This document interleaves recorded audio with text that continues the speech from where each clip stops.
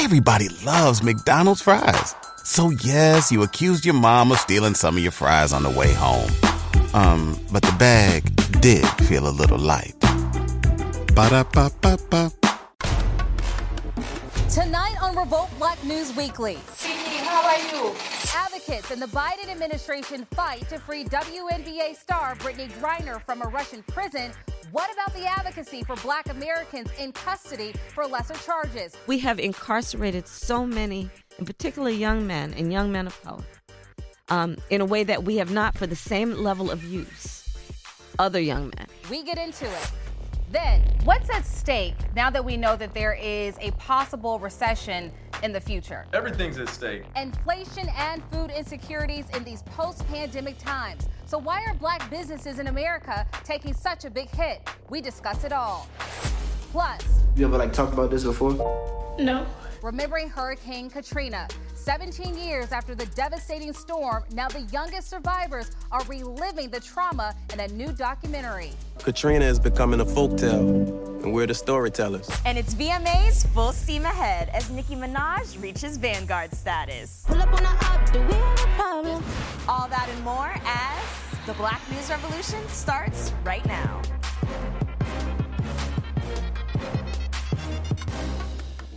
Nicki Minaj gearing up to receive her VMA flowers. She's scheduled to perform along with Lizzo. That stage is going to be lit. Welcome to the show, everyone. I'm Kennedy Rue, and I'll have all the VMA's red carpet coverage. And I'm guest host Rochelle Ritchie. That is a red carpet we're not going to miss. But first, we begin with Brittney Griner as she sits behind bars serving a 9.5-year prison sentence in Russia for possession of a vape cartridge. Here at home, there's a debate on whether we should be giving this much attention to BG because, after all, she broke the law and may have been playing this game of Russian roulette with her vape cartridges for quite some time, and now it's finally caught up to her. Additionally, some of you all say her case has exposed the lack of concern for Black Americans incarcerated right here on petty drug charges every single day. Now, those folks sit in jail awaiting trial because they don't have the money to post bail, nor the highest office in the nation, the White House, coming to their defense. Where is the outrage for the men and women on lockdown with little to no advocacy? That is tonight's top story. I made an honest mistake, and I hope that in your ruling that it doesn't end my life here. Brittney Griner's sentencing of more than 9 years in a Russian prison for possession of less than a gram of THC was condemned by President Joe Biden, who issued this statement saying, quote, American citizen Brittney Griner received a prison sentence that is one more reminder of what the world already knew. Russia is wrongfully detaining Brittney. It's unacceptable, and I call on Russia to release her immediately. The amount that she was convicted on, it doesn't necessarily match the sentence. The same thing goes for people here in the United States. To date, 38 states have legalized medical marijuana, with 19 of those legalizing the drug for recreational use. But in those states that haven't, people caught in possession could face harsh penalties. A life sentence for a man convicted of a marijuana possession charge because of previous charges. Case in point, Alan Russell, sentenced to life in Mississippi for possessing just 44 grams of marijuana, the maximum penalty mandated as a result of his previous conviction for robbery and gun possession. This punishing of people that are using marijuana in a world that is moving towards legalization of it, it's deplorable.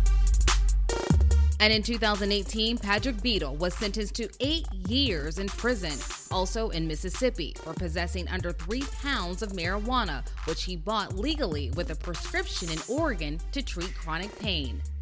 You can go into other states and commit a crime by something that is legal in other states. Then there's Derek Harris, a Louisiana native and military veteran who was sentenced to life in prison for selling less than $30 worth of marijuana in 2008. Derek was freed in 2020 after spending a decade behind bars. We have incarcerated so many, in particular young men and young men of color, in a way that we have not for the same level of use other young men. Although Black and white Americans use marijuana at comparable rates, Black people account for 39% of all marijuana possession arrests, despite being just 12% of the population. There is a huge overcrowding issue in many prisons across the country, and maybe this is a way to unburden some of those prisons if maybe you relax some of the sentence around people that have been convicted for marijuana.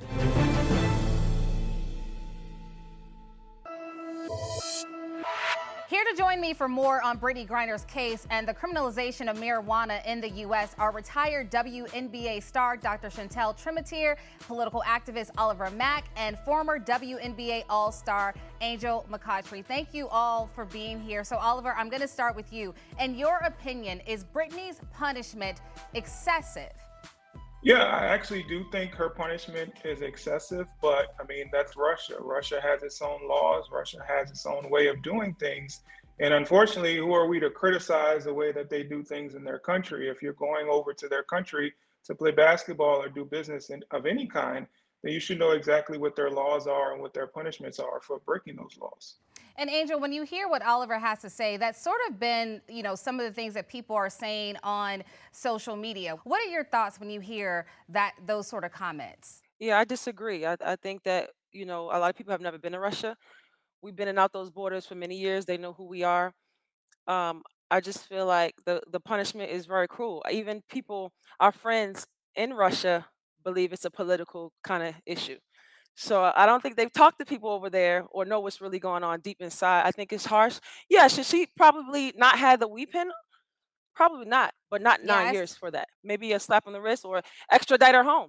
Yeah, I studied abroad in Russia, and I can tell you I was very, very intimidated while over there. Chantel, while people are fighting to get Brittney home, obviously, are we missing the mark for men and women behind bars that are facing minor cannabis-related crimes? I don't think it's a men or women. I just think it's both. And, I just want to go off of what Angel just said. There's one person over there that had 14 times the amount of cannabis that Brittney had.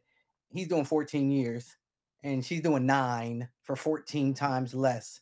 And so, yeah, is it excessive? Yes. Did she break the law? Yes, she admitted it, period.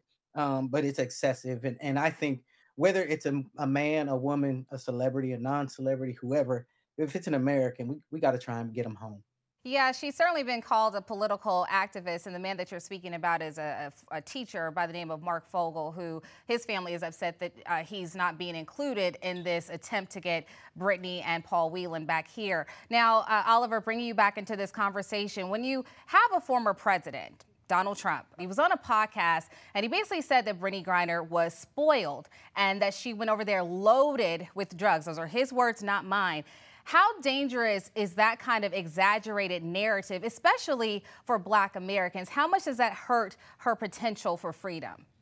I think Donald Trump, sometimes he exaggerates some things, but, let's be honest here. We do have someone who admitted that she committed a crime. She pled guilty to that crime. So when we have somebody who does plead guilty, then we do have to expect that person understands that there are consequences to those crimes.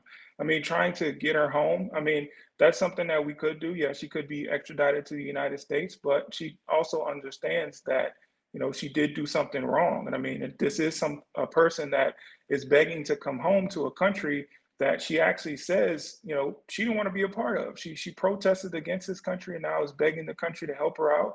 I think that's a lot of the thought process for a lot of conservatives who believe that, hey, you wanted to be away from this country. You wanted to protest our national anthem, but now you want this country to save you. I've protested the national anthem.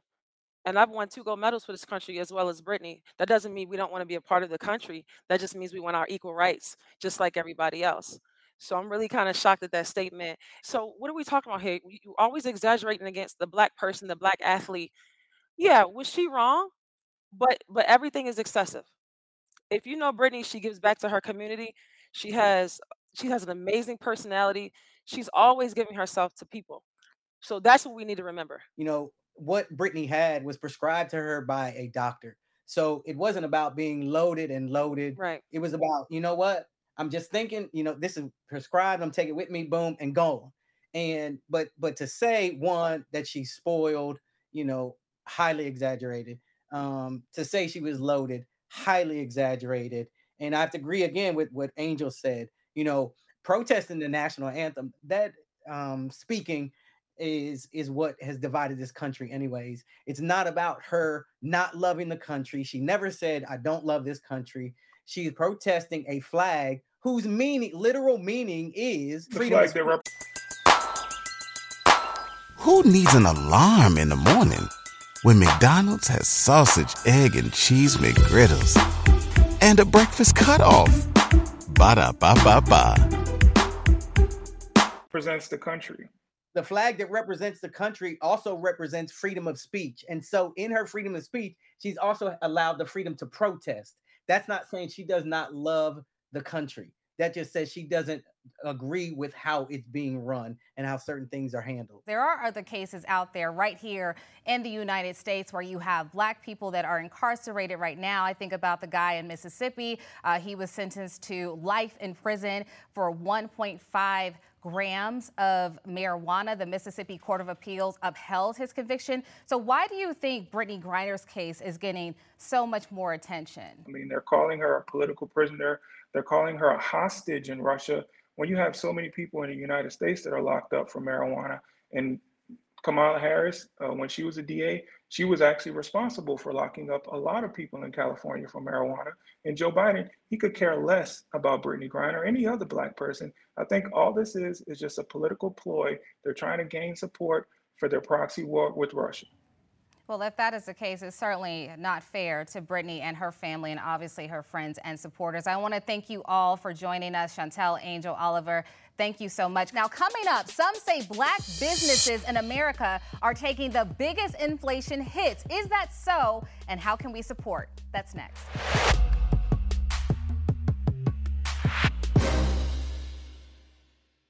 Welcome back. Tonight, we're investigating the plight of Black business ownership as many entrepreneurs are impacted by inflation and trying to survive in these tough economic times. I wanted to create something that operated where there is space and opportunity again. Space for Black entrepreneurs, space for just Black people, Black families to be profitable, to thrive, and to operate in the highest level of excellence. Dr. Lakeisha Hallman founded the Village Market, located at the bustling Ponce City Market in Atlanta, to showcase Black-owned businesses. Black businesses need an opportunity to be positioned for growth and excellence and sustainability. But in Atlanta, Black businesses are struggling to grow, with yearly revenue averaging under $50,000 compared to $700,000 for non-Black-owned businesses. It is almost impossible to generate generational wealth if there are no access to capital, if we cannot begin to retell this story of what it means to buy and build Black. The Village Market is all those things. The disparity exists nationally, according to a study by the Federal Reserve Bank of New York. Between February and April of 2020, Black business owners fell by 41% compared to 17% of white business owners. And now inflation threatens to widen that divide. It's not just money that we're absent of. Sometimes the barrier is resources and the answer to how. While inflation is challenging, there is the determination to succeed. Black business owners are posting more signs like these to drive customers to support the growing national Buy Black movement. When you have a business, a sense of pride. It's a really amazing thing, actually, to be able to see that, people are taking initiatives to want to support businesses. We're showing people that you can be a Black-owned business and still be successful and still thrive. Slutty Vegan founder Pinky Cole found a way to keep the lines growing at her restaurant during the pandemic. I stopped down on my business for 2 weeks. I assessed the operation. I paid my employees during that time, and we put a plan in place. Pinky caters to her loyal and growing customer base in Georgia and Alabama by not only providing healthy meal options, but also by giving back to young entrepreneurs. I have partnered with Varo Bank to provide every single graduate in this audience with a new LLC and a path to entrepreneurship. Pinky's gift to the entire graduating class of 2022 at Clark Atlanta University, her alma mater, could inspire a new generation of Black business owners to do the same and help close the wealth gap between Black and white. People believe that this is a true path to generational wealth. This is no gimmick. I really want people to win through entrepreneurship. That's how I've been able to win and grow my business in 4 years. And if I can do it, everybody can do it.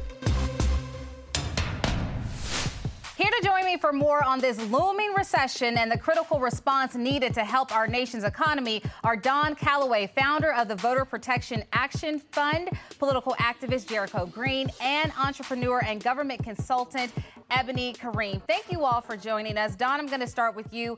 It's difficult for any business to survive, but for Black businesses, it's even harder. What's at stake now that we know that there is a possible recession in the future? Everything's at stake. I think that you first have to remember that Black businesses, more so than our white counterparts, small Black businesses are more than likely tied to the financial immediacy of the small Black family or families who run them. What that means from a governmental perspective is that the actions that the Biden administration takes or state legislatures take to provide not only access to capital, but to open up access to things like negotiating for Medicare prices, like we saw with the Inflation Reduction Act, or student loan relief. Those things matter to Black families and they matter to their Black businesses because often those accounts, those cash flows are one and the same. So we hope that the Biden administration continues to kick in its economic stimulus provisions over the next several weeks. Those things that they do will have a tremendous and outsized impact on Black-owned businesses because you cannot sever the Black family-owned business from the Black family and their immediate economic fortunes. So there's a huge amount at stake as we move not only into the midterms, but in the administration's actions leading up to the elections. Jericho, I want to ask you this question. Obviously, a lot of analysts are predicting that this recession is coming and Black businesses are going to be hurt the most. How do Black business owners prepare themselves for a recession? Save. The fact that we see the writing on the wall and we know it's coming and it's not going to surprise us, we need to start saving. That's the only way. And again, I wish we could rely on the federal government. I wish they would be our safety net, but they just aren't. But I think I would be remiss if I didn't mention that 3 short years ago, Black businesses were up 400%, and we were getting billions of dollars poured into these Black businesses. But the administration we have now, they will do absolutely nothing. We shouldn't look to them to do anything. We shouldn't be relying on government, but that also does not absolve federal government of doing what it should do to not only protect Black businesses, but to create a safety net so that no small businesses are left behind. When the country catches a cold, Black folks catch the flu. And so we have to understand that vulnerable communities who were not set up to win economically at the beginning are even more susceptible to economic downturns. Governments are responsible for making sure that women-owned businesses, small-owned businesses, minority-owned businesses are able to play at equal footing. That doesn't say that we're not responsible for taking care of our own communities, because we certainly are, but we're smart and we're grown up enough to understand that all these things can coexist at one time. Ebony, there's no doubt that there is a rise of entrepreneurs, but this isn't helping the wealth gap. I mean, when you look at the numbers, Black wealth net worth, 17,000, white net worth, 171,000. Black people know how to hustle in this country, right? We know how to start businesses, but when it comes to growing a sustainable business, which should be the goal to scale, what are some of the roadblocks that we are facing? I think the plight of the small Black business owner is kind of twofold, right? So during the onset of the COVID pandemic, we saw a huge increase in Black small business ownership, especially with Black-owned women firms. But again, we run into some of the same issues, right? Some of those top issues involve access to capital, right? So whether you want to start, grow, or scale your business, there's always a huge deficiency when it comes to that. Access to crowdfunding, access to government funding. Again, like the brother mentioned below, the CARES Act, which was started back in March of 2020, a huge portion of us got declined for those loans, primarily because most Black-owned small businesses are not employer-owned, right? We are sole proprietorship, so we're either, LLC, so we don't qualify for a lot of that. So I think on both ends, we've seen some huge trends, huge numbers in terms of new Black businesses, but the longevity still isn't there. All right, thank you all for joining us. Switching to the headlines beyond our borders, it's time to go Black all over the world. We begin in Sudan, where the climate crisis is hitting hard. The rainy season is underway and has caused deadly floods, leaving many homeless, and sadly, a rising death toll of nearly 100 people. The country is not new to these conditions, and the United Nations Humanitarian Affairs Office says the number of people impacted has doubled this season compared to previous years. The devastation is quickly getting attention as countries, including the United States and Saudi Arabia, have sent aid to help. In these days, we are facing devastating floods in more than one city in Sudan. Sudan has officially declared a state of emergency in 6 of its 18 states. This as the rain continues. If you went on a road trip and you didn't stop for a Big Mac or drop a crispy fry between the car seats or use your McDonald's bag as a placemat, then that wasn't a road trip. It was just a really long drive. Ba-da-ba-ba-ba. At participating McDonald's. News. We don't need more speeches. We don't need more dead letters. We just need actions. Climate justice. Next, we head to the UK and South London as we follow up on the missing black woman, Awami Davis. Police released the wrong image of the 24-year-old, which apparently held up the search that sent social media and loved ones into an uproar. While Davis was found safe, this case does draw attention to what some say is a lackluster effort when it comes to the search for missing black women. I'd like to say that she's been found safe and well outside of the London area. Last stop, we arrived in Jamaica. And here comes Usain Bolt! Bolted and branded for business, 8-time Olympic gold medalist Usain Bolt, who still holds the world record for the fastest man in history, is attempting to seal his deal. Bolt applied for a trademark application to protect his signature victory pose. Bolt plans to build his brand, which will be used on clothing, jewelry, and businesses. We'll continue to stay on top of these stories. Keep it right here. There's much more ahead. But first, an In the System update on a case we've been following. Justice for Kobe.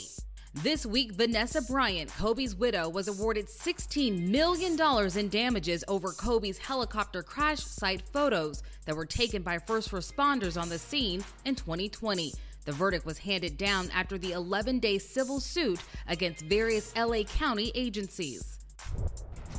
Fetty Wap pleads guilty to drug conspiracy charges. 6 people, including rapper Fetty Wap, have been indicted on federal charges. Fetty Wap pled guilty to drug conspiracy charges earlier this week in a Long Island, New York federal courtroom. This indictment is part of a nationwide drug trafficking sweep.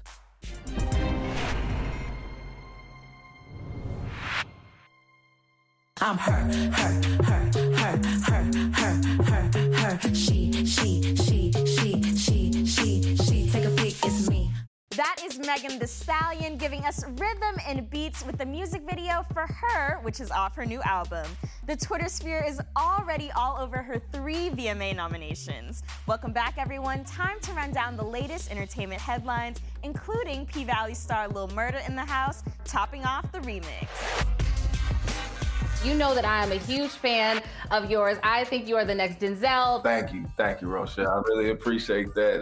That's a huge compliment. Our P-Valley fan Rochelle saluting the Starz series standout actor J. Alphonse Nicholson for his impressive work as tortured rapper Little Murda. How do you play this role of Little Murda? I mean, he's obviously maybe a bisexual man. How do you play that role with such confidence? I approach it just like any other character and wanting him to be as honest as possible. Little Murda from any other role that I've played is that the purpose and the weight that he holds is a lot larger than some of the other things I've done. I'm playing a character that we've never seen.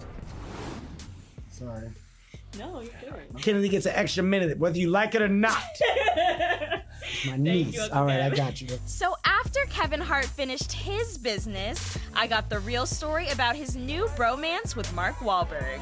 The two play besties in their Netflix buddy comedy Me Time, streaming Friday. You look good. Hey, whoa. Hey, guys, say hi to my oldest friend in the world. Yeah. You want a towel? No, I'm good. Okay. How close are you in real life, or did the movie help to kind of solidify your relationship more? That's a great question. We've been friendly for a while, but I couldn't get him to do any movies with me until this one came. He's been to my home. He's never invited me to his house. We don't need to get into the bells and whistles of it, okay? Seems like a little tension. Well, there's no tension, but I think what he's trying to say is, of course, we've known each other. I want to be close. Acquaintances, but the movie definitely... How many times I got to see him and Dwayne Johnson together? All right. I know. Okay. I know. This is ridiculous. There's a mutual respect. There's a real bond here. There's a bond between the old K-ster and the Markster.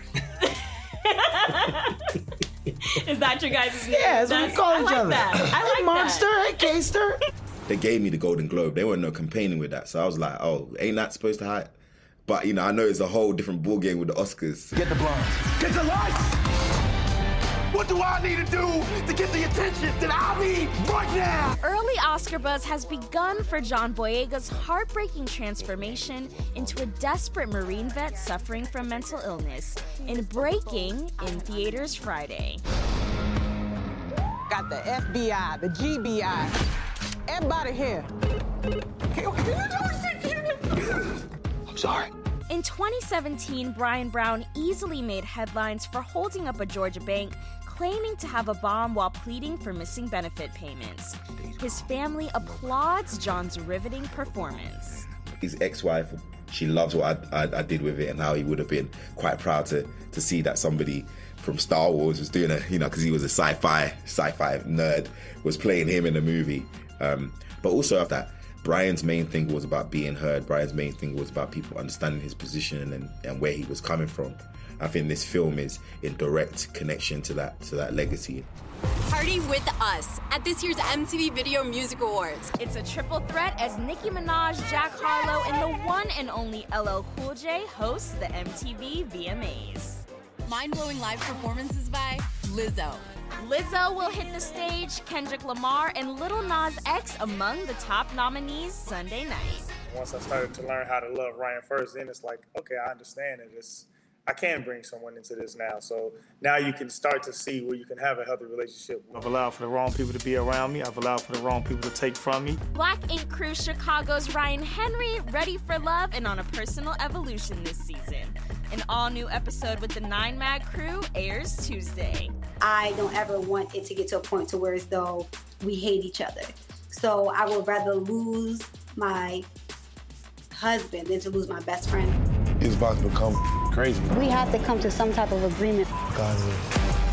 And the post-breakup drama continues on Waka and Tammy, What the Flocka, airing Thursdays on WeTV.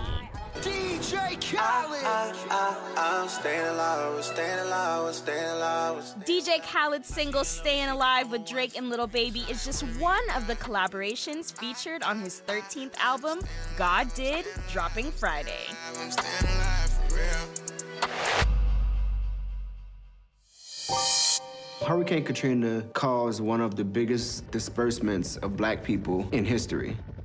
After losing so much, why wouldn't anyone ask if we were okay? Nobody ever asked the children how they were doing. That is the trailer for the new HBO documentary film Katrina Babies, which reveals the mental and physical impact that deadly 2005 storm had on the young people in its path. Now, August 29th will mark the 17th anniversary of that force of Mother Nature, which claimed close to 2,000 lives and ripped apart black communities and families in New Orleans and along the Gulf region. Here to join us now is director, producer, filmmaker Edward Buckles. He is the man behind the documentary, and he is here to talk about this project. Welcome to the show, Edward. Thank you so much for having me. I'm super honored to be here. Yeah, we're super excited to have you. I screened it last night, and it's a wonderful documentary. I mean, it's been 17 years, obviously, since Hurricane Katrina hit. Why was it important for you to bring the trauma of Katrina Babies to light? You know, it was really important to me just because of the fact that I was 13 years old during the storm, right? And I experienced the storm at a very precious time in my life. And growing up in a post-Katrina New Orleans and seeing how the traumas of Katrina surfaced throughout my upbringing, I think that once I met filmmaking and once I met storytelling, it was just a no-brainer. You know, I obviously wanted to draw parallels between what I had experienced and what my generation had experienced, and you know, just that current state of the youth. And I wanted to draw parallels between that and what happened in 2005. So I think that this project has taught me how to name my trauma and name our trauma in New Orleans. So that's helped me to, fight, and that's helped me to, seek healing and wellness. A lot of emotional and heartbreaking stories. One that really stood out to me was obviously the woman that was diagnosed with cancer after staying in the FEMA trailers. Do you feel like the government has taken any sort of accountability for their actions? Well, the mayoress who stayed in a trailer that was filled with poison, when I first interviewed her, I asked her, if she wanted me to try to reach out to FEMA or try to get her a lawyer for any legal actions, whatever. And she said no. She said, I don't want any of that. That's not going to bring my health back. That's not going to change the fact that, I've dealt with over 3 different cancers.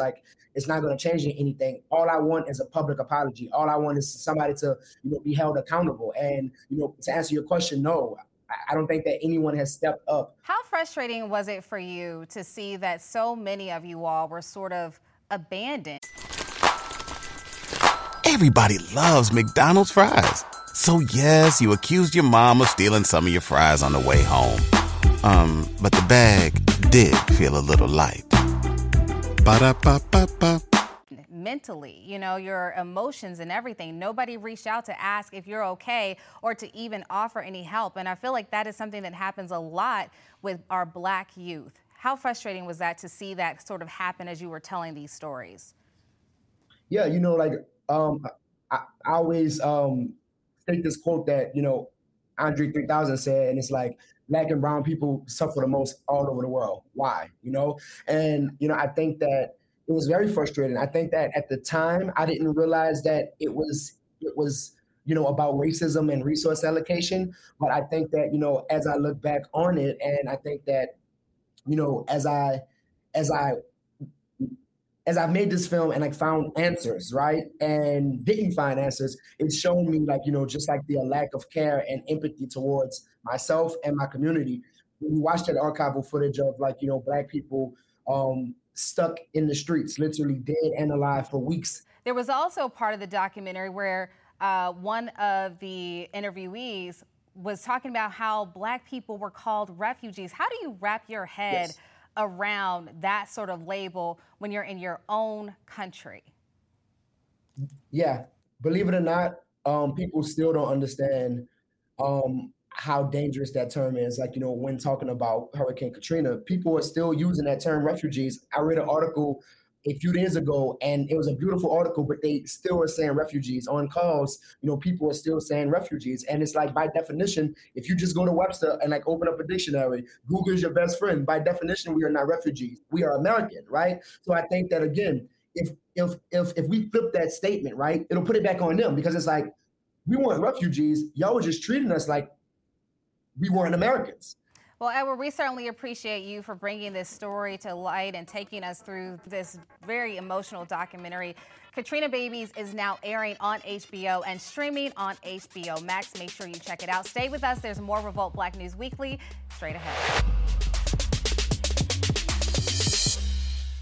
My daughter, my real daughter, actually auditioned for this role, and I remember, yeah, she did. Welcome back. So we're having an open conversation about nepotism and the Black community. It's a practice we see happen in other cultures all the time, but for some reason with our own, there's a debate as to whether it is good for Black business.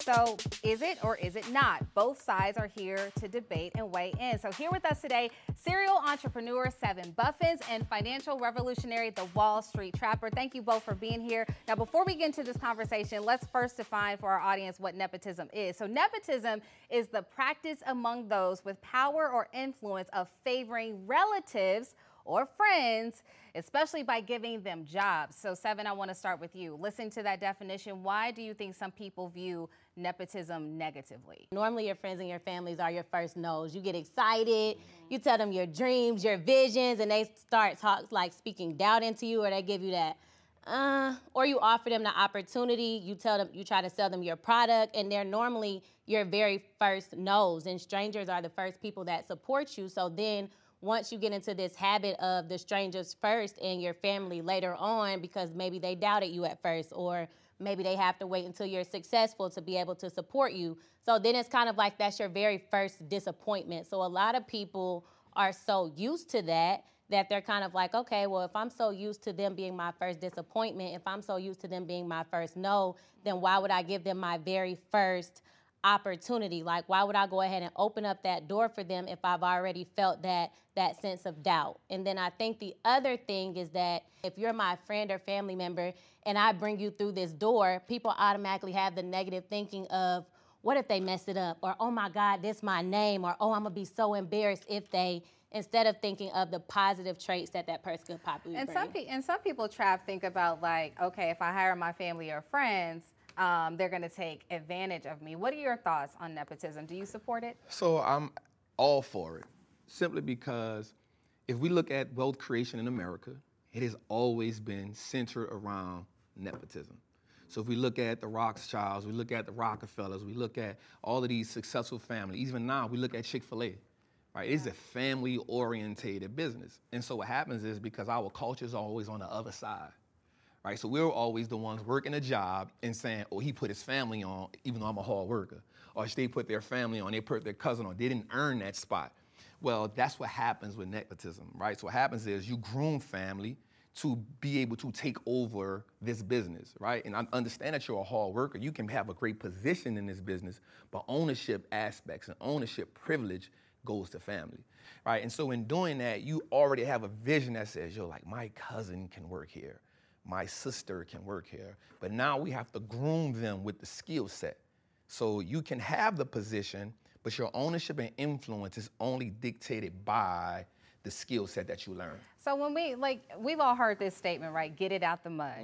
You know what I mean? And people boast about getting it out the mud. They boast about the struggle. There's this sort of expectation that we as Black people are supposed to struggle to earn, that our wealth. Where do you think that ideology comes from? I'll ask you first, Seven. It comes from generations before us, and you're always talked about being hardworking and earning things. And honestly, in the Black families, like if you think about it, it's kind of like at 18, it's like a lot of families be like, let me kick you out. You got to go ahead and get a job. And now you got to own your own things. And now you have to do this. And it's kind of like we get the opportunity to change that, because that's where it comes from within the family of everybody has to struggle. Everybody has to get it out the mud. You got to make it on your own. And then you start we pick it up to where we start bragging on it. So we don't want to help other people because we like, well, I got it out the mud. I came from nothing. It's kind of like when people did the whole thing with Kylie Jenner when they said, oh, well, she's not self-made because of this. And they wanted her to really get it out the mud. But she was placed in position from her family's name, and now she's doing the hard work. So I think it comes from the family saying, hey, you got to work hard. You have to do this. You have to struggle. And so then it's kind of like the backlash of that is that we get older and we want other people to do the exact same thing. I don't know why we love to struggle so much. Struggle in business, struggle in love, everything. So let me just backtrack for a second, because you're talking to somebody who's homeless before, right? Like, that is a financial trauma that you have to overcome, right? And so when I think about getting out the mud, just to hit that right quick, is because we have been socially engineered, right, as a culture to have a bravado about starting from nothing. We've been engineered to be braggadocious about that, right? So that hurts us. But then when we talk about nepotism, is me actually now saying, because I was homeless before, I never want my daughter to experience that. Yeah. So now let me build that bridge, right? So now when she walks through life, my ceiling is now her floor. And then making her learn the skill sets. So how many times have we said, I wish somebody would have taught me that when I was young. Okay, well, now that I'm an adult and a parent, let me teach them that.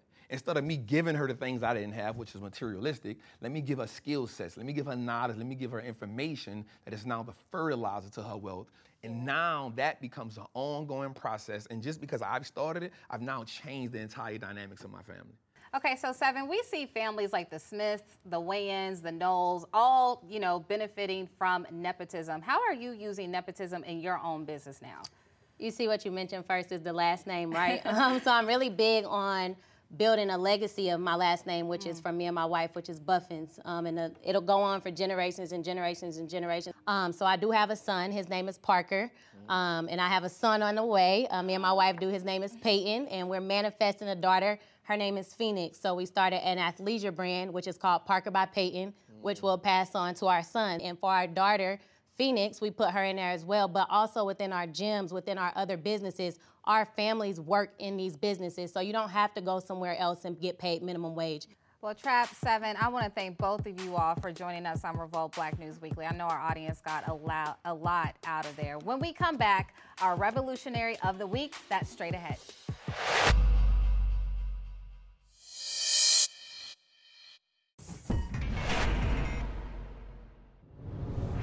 Now, before we go, we are shining a light on someone stepping out and making a mark on Black America. This week, we lift up a finance expert who is doing her work to raise awareness about financial health.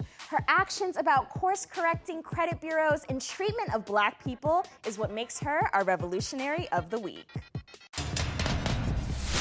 My name is Shonda Martin, and I'm owner of Road to 750, which is essentially the largest credit education group on Facebook. It's the digital platform driving hundreds to get their cash right on the back end. Oh, financial freedom is 100% the real luxury. Shonda saw a need in the community beyond the flossing that goes on social media.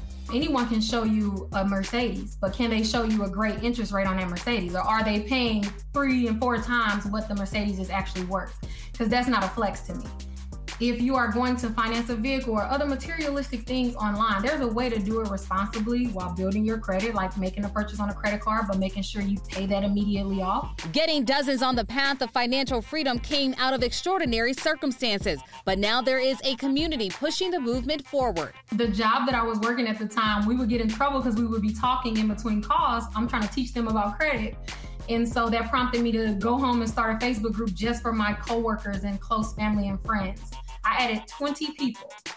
Since then, I have not had to actually add anyone. Everyone else has requested to join the group because of the knowledge that's packed inside our Facebook group. It's over 400,000 members now. It's honestly insane. After helping hundreds get on board to build credit and get out of debt, her next mission, helping members of her Facebook group get their first home. I've been honored and had the pleasure to working with over 700 individuals to actually close on a home. They came to me with not so great credit scores. I worked with them and taught them the proper tools, and they ended up being able to close on their home. And this is only the beginning of Shonda's financial freedom mission. Seeing so many Black people being able to purchase homes and getting loans to start businesses, that's where I feel my impact is most. Generational wealth, in my opinion, starts with a great credit score. Shout out Shonda Martin. Thank you for all the work you're doing. Absolutely. That does it for us. We'll see you next time. Bye.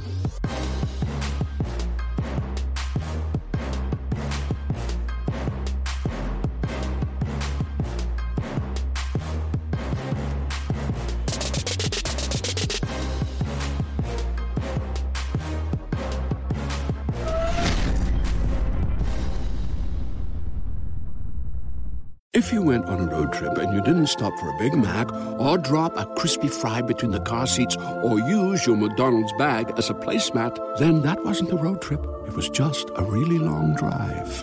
Ba-da-ba-ba-ba. At participating McDonald's.